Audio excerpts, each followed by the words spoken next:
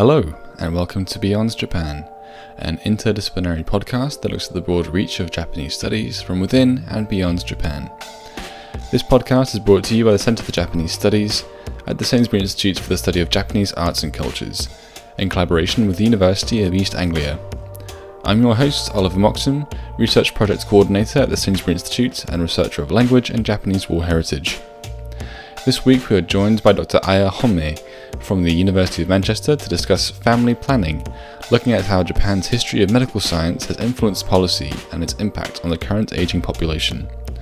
Aya unpacks historical attitudes in Japan towards childbearing held by individuals and the nation, and explains that through scientific thought of the time, such as eugenics, much can be understood about attitudes today in Japan and East Asia. We hope you enjoy the show. Good afternoon, Aya. Thank you for joining me on the podcast today. Okay, thank you. Thank you for inviting me. So first of all, we'd like to know a bit more about you. Can you tell us about your area of expertise and how your interests have brought you there? Right, okay. So my area of expertise is the history of medicine and allied sciences. I have a specific interest and kind of research focus on reproduction and population in modern Japan. But my interest over the past years actually has expanded a little bit to look at Japan's history as it's located in the regional history of science, technology, and medicine in Northeastern Asia, as well as in the global history of medicine and healthcare. And as part of that, I've been working on reinterpreting post-war Japan's family planning, so today's topic. So looking at that by contextualizing it in terms of post-war Japan's engagement with health diplomacy and with the politics of international health and also overseas development assistance. So my interest in the history of medicine, where did that come from? So initially, I suppose my family background plays a part. So my mother was happily retired now, but she was a nurse. And before she got married, she used to work for a obstetric and gynecological clinic in the 1960s. And so she would be talking about stories, not much, but that kind of fueled my interest. I suppose that's my personal reason, but also at the university, I learned kind of ethnographic methodology, anthropology of childbirth, and that really grabbed my attention. And also, I was interested in kind of development aids in healthcare and family planning as part of it. I don't know where that comes from, but I was interested in it. So I actually was subscribing to this journal that was published by the Japanese Organization for International Cooperation in Family Planning. It's called JOICEF. It still exists even today, and I'm very active in the field of global health, primary health care, and maternal and child health. So that led me to look at, in my current work, I'm looking at this organization, this JOICEF, its history and its role in global family planning development aids in the middle of the 20th century. So that was my undergraduate years. And then I went on to do master's and PhD, carrying my interest in childbirth culture and history. And so for my MA, I looked at the role of childbirth amulet you get from the Shinto shrine and how women felt with the amulet. So I did the survey research, I suppose, for my master's degree. And then for a PhD, I looked at the role of midwives in modern medicine since the Meiji period. So Meiji starts in the 1860s, and looking at the professional development, but also their roles in the society and politics until roughly the 1930s or so. After that, I had a bit of a meandering going on after that, but I finally got the Wellcome Trust grant that enabled me to actually go back to what I was interested in during my university years, to JOICEF. And so with that grant, I was able to look at that and now trying to wrap that up for such a long time. But the title of the project was called Family Planning, Health Promotion and Global Medicine in 1945, 1995, the activities of Japanese health campaigners around the world. And yeah, so that's me, and that's how my interest came about. Thank you. So Japan's top-heavy demographic issue has been touched on before in this series with Dr. Eva Kavesia, in particular looking at the rapidly increasing elderly population. This will be our first time discussing Japan's falling birth rate, however. So could you start off explaining some of the historical reasons behind that? Yeah, thanks for this question. So I would say I start with what I suppose specialists in other areas might say. So, demographers and other sociologists today might say that the gap between social dynamics that are informed by the rigid gender norm and actual realities or changing realities of surrounding women and men's lives after the Second World War is one of the major reasons for the falling birth rate today. And many others have pointed out that, women's work opportunities expanded over the post-war era.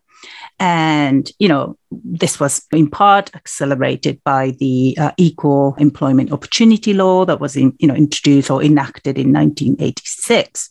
So on the one hand, there's that, but on the other, social relations were very much defined by the idea of gender division of labor that assigned women the task of housekeeping and childcare.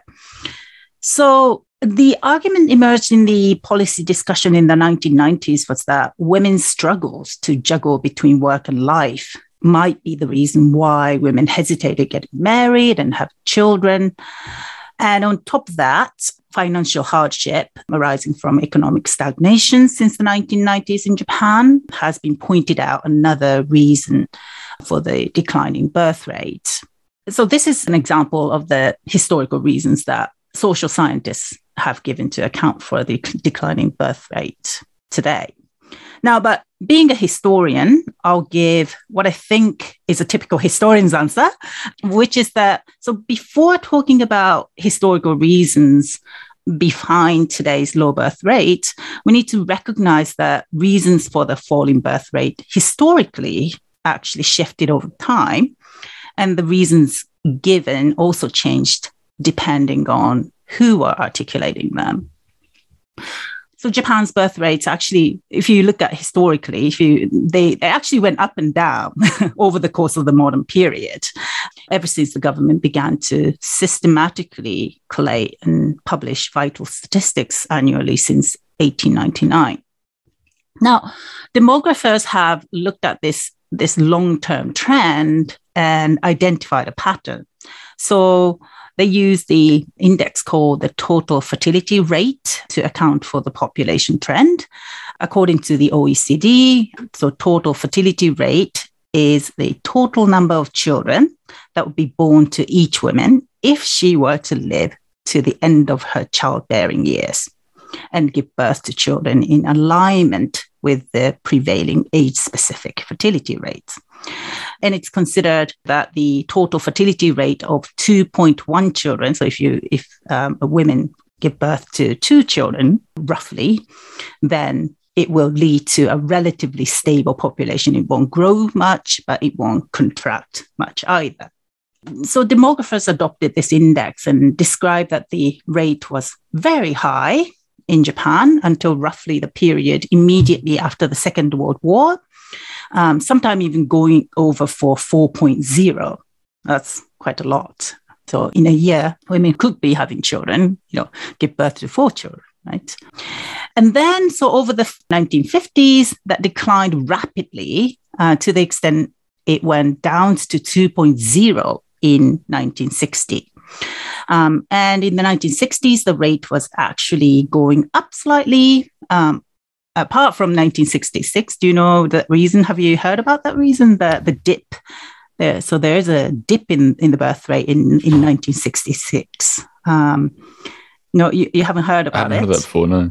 Oh, right. Okay. So that year, it was the year of the fire horse. And there's the myth that girl babies born in that year would have a temper not suitable for amicable marriage, for instance.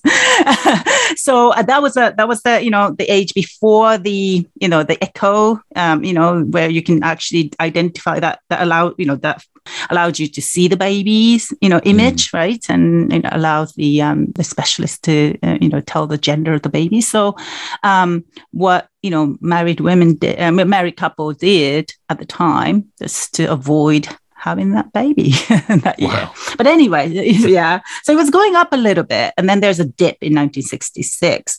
But it was actually going up until the early 1970s. And during that period in the early 1970s, the rate peaked, actually. It actually went going over 3.0. It's hard to imagine from, our point of view today. And that peak was because the baby boomers who were born immediately after the war had babies then. So, but then since the mid-1970s, since then onward, the rate actually went down the hill to the extent that it went below the replacement level of, total fertility rate of 2.1.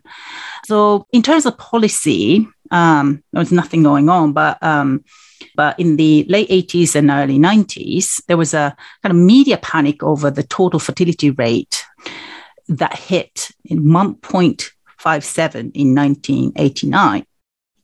Now, this was the record low since the Second World War, even lower than the rate in 1966, the year of the fire hose.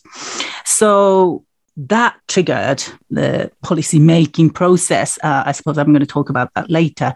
But in any way, so looking at the birth rate itself, the rate even went down further in the 1990s and 2000s. It hit the lowest in record in 2005 at 1.26, but now going up a little bit since then and hovering around 1.5, still very much, below the replacement level. So demographers looked at this long-term trend from they call high birth to low birth and claim that this fits neatly to the model they call the demographic transition model. But I'd like to point out the birth rate even declined even during the so-called high birth period during the pre-war time. Especially notable was between 1902 and 1906, and then again 1912 and 1919. And in fact, what we tend to forget is that at the time as well, this caused quite a sensation among the experts. So at the time, many experts agreed that wars, so Japan had war against Russia in 1904 and 1905, and then participated in the First World War, although kind of tangentially. So that played a part in the temporary decline.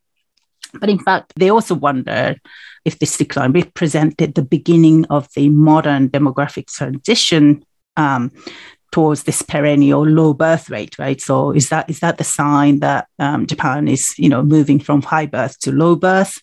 Because that a similar trend was happening in Western Europe. And demographers were really, in Europe, were really worried that this, declining birth rate might lead to a kind of like a racial suicide, was the word that was used at the time in the early 20th century. So among many experts, among those experts, economist Takata Yasuma, for instance, he argued that the declining birth rate was temporary and didn't represent the beginning of this, demographic transition because it was an outcome of the economic situation at the time. Of course, he would say that as an economist, right? But on the other hand, health officials and medical doctors looked to biological reasons, such as the spread of tuberculosis, which was brought by the industrialization for the declining birth rates and such. So interestingly, there's one expert I looked at in the past, Teruoka Gito. He was a former health official and medical intellectual. He was also known as the father of social medicine, social hygiene and occupational medicine in Japan. Now, Teruoka although he was a medical specialist, he discredited this biological reasoning, but instead focused on the lower birth rates in cities and argued that economic and psychological factors that emerged as a result of the urbanization, which Japan was, the urbanization kind of characterized a kind of social structure at the time, or at least affected it. And so he thought that this urbanization became an inhibiting factor for women to have babies. But generally, interestingly, compared to today, experts at the beginning of the 20th century put more emphasis on the kind of socio-biological factors to account for the falling birth rate. This could be explained by, for instance, the popularity of eugenic thought among the intellectuals at the time.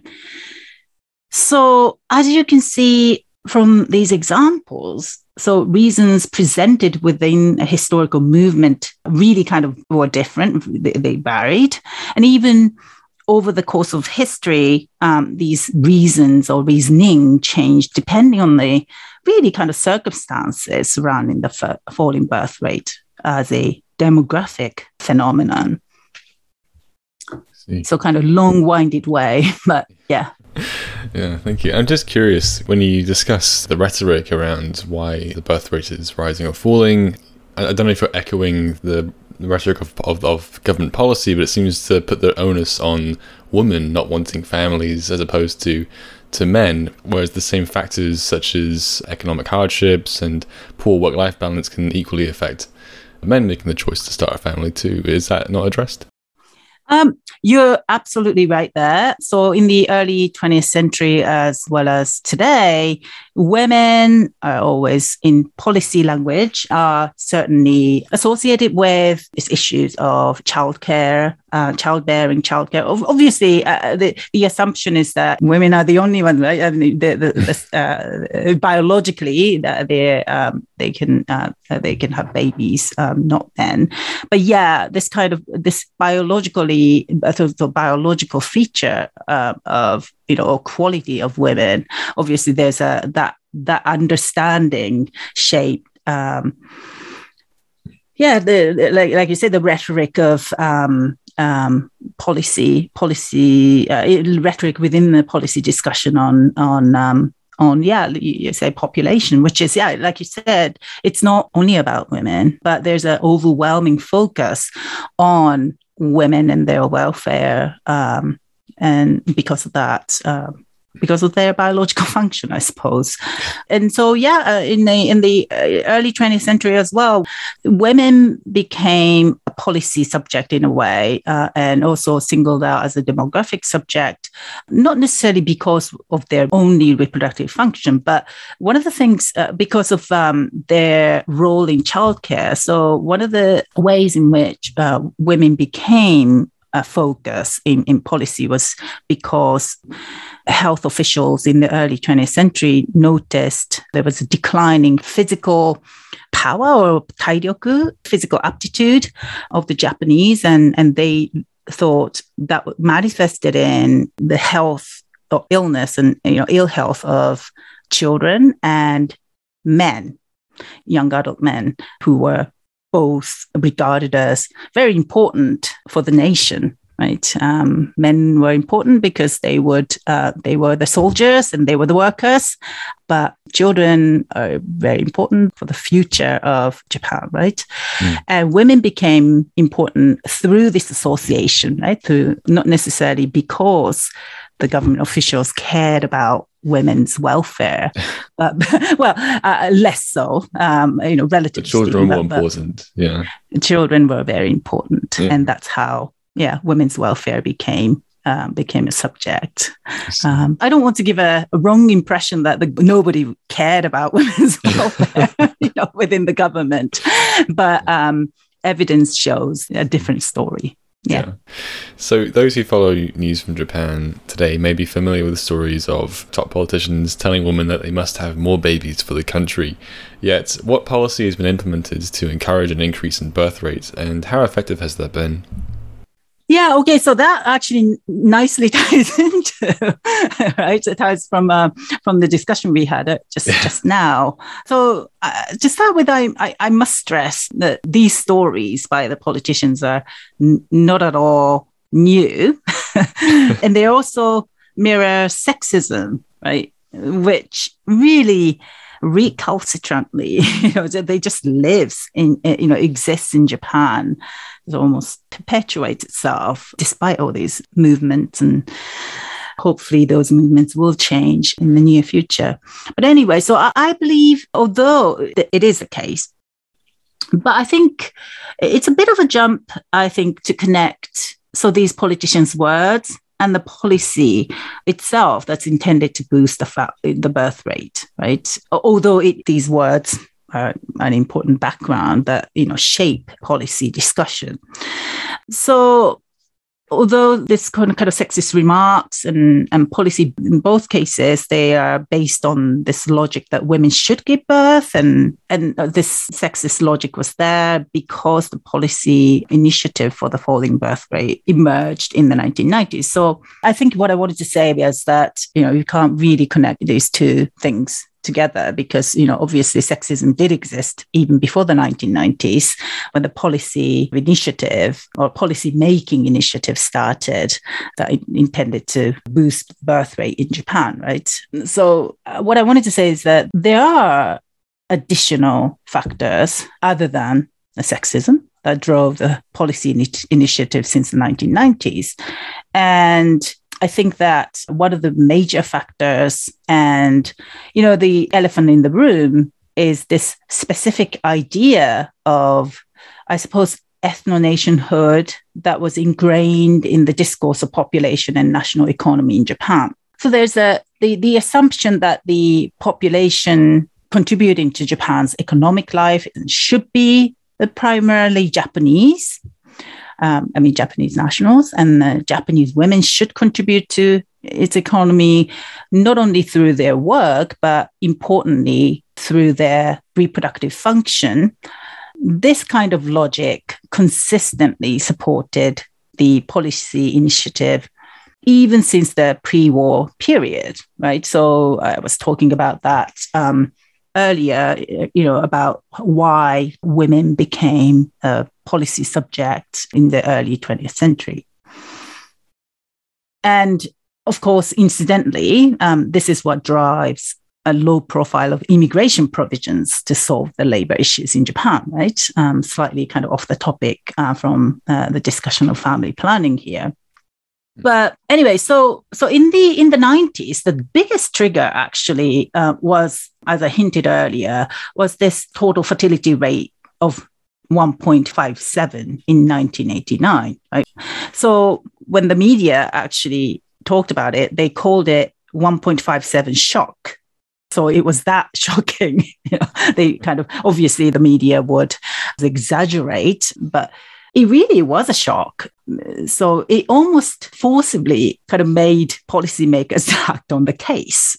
The birth rates were declining since the 1970s. But up until then, the general view, especially in policymaking, was quite optimistic, thinking that women would eventually get married and have children according to the social norm. And even though the fertility rate, didn't actually show it that way, right? It was in fact declining for over 2 decades.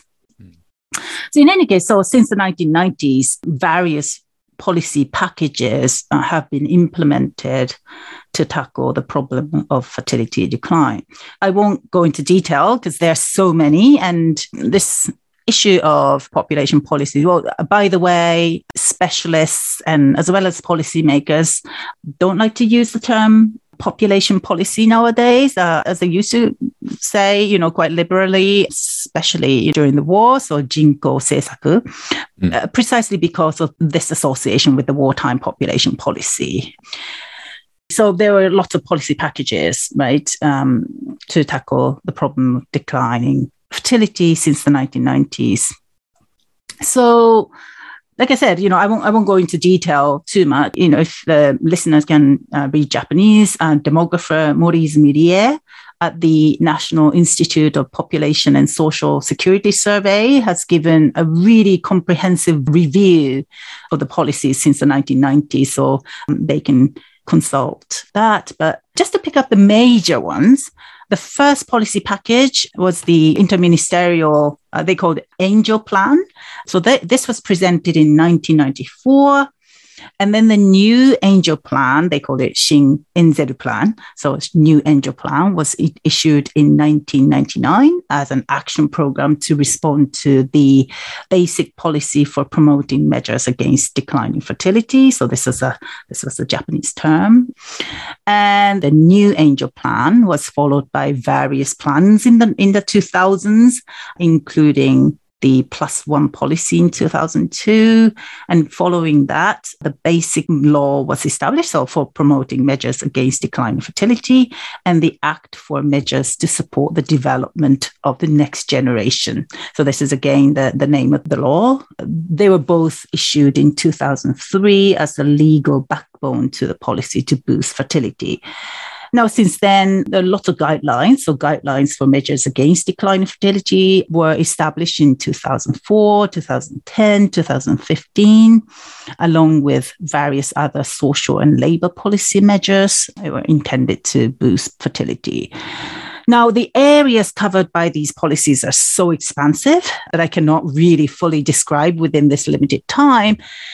But it suffices to say that, firstly, the adjustment of work environment, enabling a balance between work and childcare, and also various childcare and parental benefits, and also are consistently presented as core measures, among others.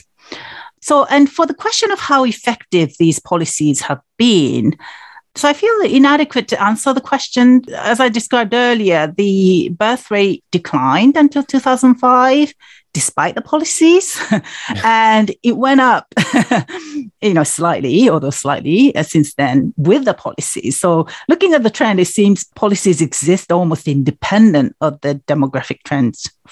So from that, I could say policies were not effective, but I don't currently have enough tools or evidence for answering either yes or no.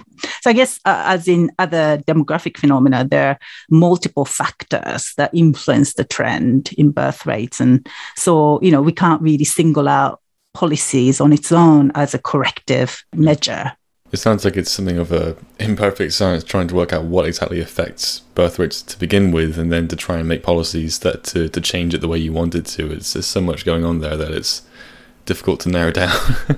Yeah, well, I suppose, like in policy studies, of course, that it is a big challenge, isn't it? How do we actually, establish effective social policies? But then, historians would say, well, actually, social phenomena are so complicated, can't just invest in one thing and then it fixes everything, right? It has to take into account of various kind of facets of life. And especially that's particularly relevant in phenomena such as birth rate. So going on from that, in your upcoming book, Science for Governing Japan's Population, you argue that many scholars have attempted to explain the declining birth rates through gender, sexuality, ideology of family, social policy, political economy, and institutional history. Why has it taken this long for academics to consider past scientific thinking as a factor in the birth rate, and what does this approach reveal? Yeah, no, thank you so much for bringing up the book. So I suppose, the main title for today's podcast is Family Planning, but why are we talking about population? And this is a question that drove me to this book. So like I said at the beginning, I was working on family planning and Japan's role in global family planning movement and in the 20th century. And I started to write a book on that. And then it dawned on me that, at the time, so talking about kind of 1960s, 70s, so experts or people, the actors I was studying, they were using the term population or jinko in Japanese and family planning, kazoku keigaku. So these terms are almost like inseparable unit. So they would come up always at the same time. So jinko population dot family planning. So I was thinking, wow, I need to unpack that one. I need to look at how population as a concept emerged in Japan's history, in modern history, and how it got attached to family planning. And so that's how I started. It was supposed to be a chapter 1 of the book I was writing, but turned into a book, which isn't bad. I suppose that's how things develop sometimes can develop in the academia. So that's why we're obviously talking about population in this podcast as well, right? On family planning. So thanks for asking that question. So in the book, I was looking at how Japanese state's efforts to manage its population and the development of population science or science of population as a branch of modern science, how they kind of interacted with each other. So I'm looking at the interplay between population management and science of population. So so I was looking at how past scientific thinking shaped the discourse on population, including discourse around falling birth rates and how that filtered through the policy discussion and eventually certain policies, birth control or population expansion policies were enacted or not, right? So that's what I'm looking at. And it feels like it took a long time, in fact, for scholars to look at this question, or look at science. But to answer your first question, I actually wondered that myself, right? Why did it take so long for Japan specialists to consider that past scientific thought as a factor for shaping the discourse of population and including the discourse surrounding the falling birth rate and how scientists as political advisors or actors use their expertise to shape population policies. Now, actually, this is even more surprising if you look at a bigger academic trend, because there were great works with a similar approach. They were coming up in 2000s and 2010s. So, but looking at different national contexts. So one of the greatest examples is a book called Just One Child by Professor Susan Greenhalgh at Harvard.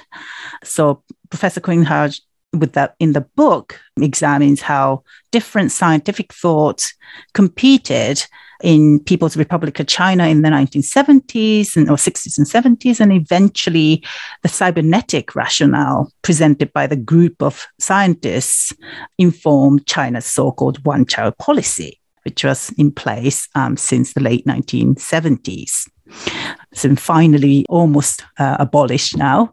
But to get back to your question, I think, my shortest answer is I don't quite know why. But I want to also stress that this book obviously didn't come out of the vacuum either, right? So in fact, over the 2010s or last decade, some really great works were coming out from early career scholars of modern Japanese history, such as Aiko Ishii and Sujin Lee. They produce fantastic dissertations, specifically looking at this population discourse and kind of scientific knowledge and the issue of government and governing of Japan's population. And so this book is actually built on their superb research as well. So you also asked, what does this approach taken in the book reveal? So to answer your questions, so like I said, the approach I've taken is to examine the interplay between the development of population sciences and modern forms of governance in Japan. And I think this can reveal actually quite a lot of things, but for Japan scholars or whoever is interested in Japan, I'd like to highlight 2 points. So the first is the important role of bureaucrats, and especially those called technocrats or gijutsukanryo or gikan in Japanese. So their important role in shaping policy-relevant scientific knowledge on population. And the second is the precariousness or messiness that characterized how the policy relevant scientific knowledge was made. So if I could give you examples, so one of them, so for the first point about the role, important role of technocrats, one of the chapters looked at this individual called Koya Yoshio. So Koya Yoshio was a trained doctor, so medical researcher who graduated from the University of Tokyo in the 1920s, became first an academic professor, but moved into the kind of health administration when the Ministry of Health and Welfare was established in 1938. And he was a big-time eugenicist, really believed in eugenics, and in fact, was heavily involved in drafting the pre-war national eugenic law that was in place in 1940. And after the war, Koya, as in many technocrats at the time, they were actually, they weren't trialed unless they took part in high-profile cases. But so Koya was almost like unscathed, in fact, thrived after the war, and became the director of the National Institute of Public Health, which was the government, very important public health organization, the government's organization, institute. And he became the policy advisor, so played a crucial role in the birth control policy that was in place in the early 1950s. So in one of the chapters, what I showed was how he used his political position as the, really kind of high profile position to influence reproductive policies. But he actually used his scientific expertise or medical expertise to influence that policy. So within the National Institute of Public Health, in fact, he managed to create a department called Department of Public Health Demography, which actually basically did family planning research or eugenic research that he was interested in, and also the research he thought would be necessary, the kind of policy relevant research, which would give, I suppose, evidence, right? Kind of evidence-based policy, talking about evidence-based policy. He was one of the forerunners, I suppose, in Japan. But yeah, so the department then would set up birth control pilot projects in villages, kind of set up model villages, and then they did longitudinal studies of birth control campaigns, or giving out to people different kinds of contraceptives and see the effect it had on birth rates and abortion rates, and use the result to advise the government. And Koya, almost like seamlessly, he was quite successful in influencing government policies at the time until the 1960s when, he retired from that position. I see. So despite calls for an increase of birth rates in Japan, today there is a taboo around birth control, making it difficult to acquire long-term contraceptives. Has this always been the attitude towards them since their widespread introduction in the 1960s? Yeah, so I suppose by taboo around birth control, you mean the taboo around specific kinds of contraceptives. And I'm guessing that, contraceptive pill and the intrauterine device called IUD. So these contraceptives are underused in Japan. They're extremely popular in other countries, but Japan. And it's got obviously history behind that. So instead of that, talking about the 60s or so, abortion and even the sterilization, they were not taboo, but were practiced quite widely. Certainly abortions are less so than sterilization, but they were regarded as a necessary evil. So in terms of the contraceptive pill, sexism was obviously one of the biggest reasons why the government was hesitant to introduce or approve the distribution of that. The official rhetoric was that, if women are allowed to access a pill, then they would have sex, and that'd be terrible. And as much as that'd be terrible. Now, the kind of obviously, especially they were concerned about single people, right? Married young women having sex. how could they do that?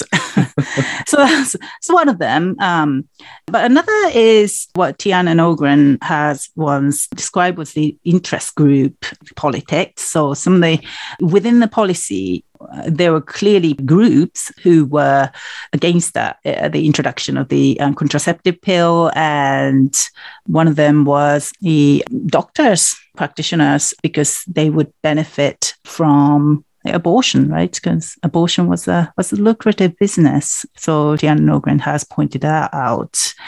Now, in terms of the IUD, it's really a big question, and especially IUD was and is quite a popular method in other parts of East Asia, so China, South Korea, and especially Taiwan. And a reason for that, and Japan, the uptake is very, very low. Now, I've actually written a paper on that. And again, like a contraceptive pill, the low distribution of the IUD has got to do with internal politics among the medical researchers. Now, this time among the researchers themselves. That's partly because the guy who is credited for the invention of the IUD in Japan, Ota Tendai, he was a sexologist, but quite a politically active medical doctor as well. So he invented what's called the Ota ring in the 1930s, and it was distributed quite widely. But because of his political position in the pre-war time, he was certainly associated with socialism, labor movement, and because of that, in the 30s, the government banned the use of that. And the ban wasn't lifted until quite late, until the 1970s. And I argue that Ota Tendai's political position was, in fact, played a big part. But something I want to mention here is that litigation cases against the state that came out in Japan since 2018 against the involuntary sterilization in various mental health and Hansen's diseases institutions that were conducted under the auspices of the eugenic protection law. So, as I mentioned earlier, sterilization was conducted after the war based on the eugenic principle. So this law I just mentioned, eugenic protection law, was established in 1948. And the aim of that was to stop or prevent the birth of people with undesirable biological dispositions. So under that law, individuals who were deemed to have those undesirable genetic traits would undergo sterilization. So they wouldn't pass the traits on to the next generation of the Japanese. Like I said, it was regarded as a necessary evil, but according to the ethical standard today, obviously it is unacceptable, right? So you can say that today, the historical case looks like a taboo almost. And this actually indicates a historical analysis is necessary to really understand how our values kind of vis-a-vis birth control and broadly, but specifically sterilization, or birth control and family planning even, and specifically sterilization changed over time, right? But in fact, if you look at the history of reproduction and family planning, is not all fun and sometimes can be quite controversial, like this case in fact shows. So we don't actually have systematically organized kind of data or archives that facilitates historical research. So, but in fact, really important initiatives are on the way, and this research project in Kyoto, in fact, Ritsumeikan University under Professor Yoko Matsubara is one initiative that, so they're trying to create archives around these sterilization cases under the eugenic protection law, and so I'm currently involved in that remotely, but will take a more active role next year when I'm hopefully spend nearly a year there. So fingers crossed for that. Yeah. Hopefully I can go there. Really, that's the thing. Yeah, I got the funding, but I'm not sure if I can. Yeah. Anyway. Yeah. Well, thank you for answering all of my questions today, Aya. It's been a real pleasure. Before we finish the episode, could you share with us what other projects you're currently working on?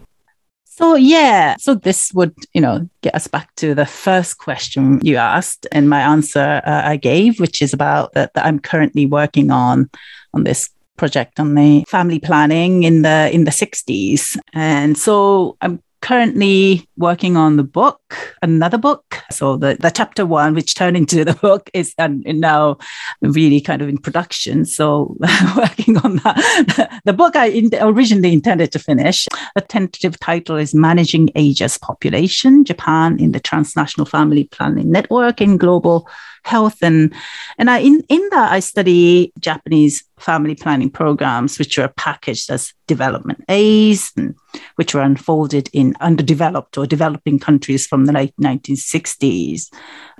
So under kind of overseas medical or technical cooperation and in the context of international health. So I'm looking at various initiatives revolving around JOICEF and other organizations. But the one I'm particularly interested in is the technical cooperation in family planning and maternal and child health between Japan and People's Republic of China, which started in the 1980s. This is a really exciting period for historians because, like I said earlier, People's Republic of China at the time just issued this one-child policy. And, clearly Japan had an involvement, albeit indirectly. And kind of intellectually, I think that this case study is quite important because with that, I can tell a lot the challenges are kind of historical understanding of Cold War medical diplomacy and Japan's position in global politics of health in history. So that's what I'm doing at the moment. Excellent. Well, lots to look forward to then. Thank you for joining me again today, Aya. It's been a real pleasure. Thank you. Thank you so much for having me. You can find a link to Aya's research profile in the description below. Don't forget to subscribe on japaninnorwich.org or on your preferred podcast provider for updates on new episodes. Next week we'll be joined by Caitlin Nigoretz, anthropologist of religion and a PhD candidate in the Department of East Asian Languages and Cultural Studies at UC Santa Barbara, to discuss the global appeal of Shinto in the digital era. We hope you'll join us then. Thank you for listening.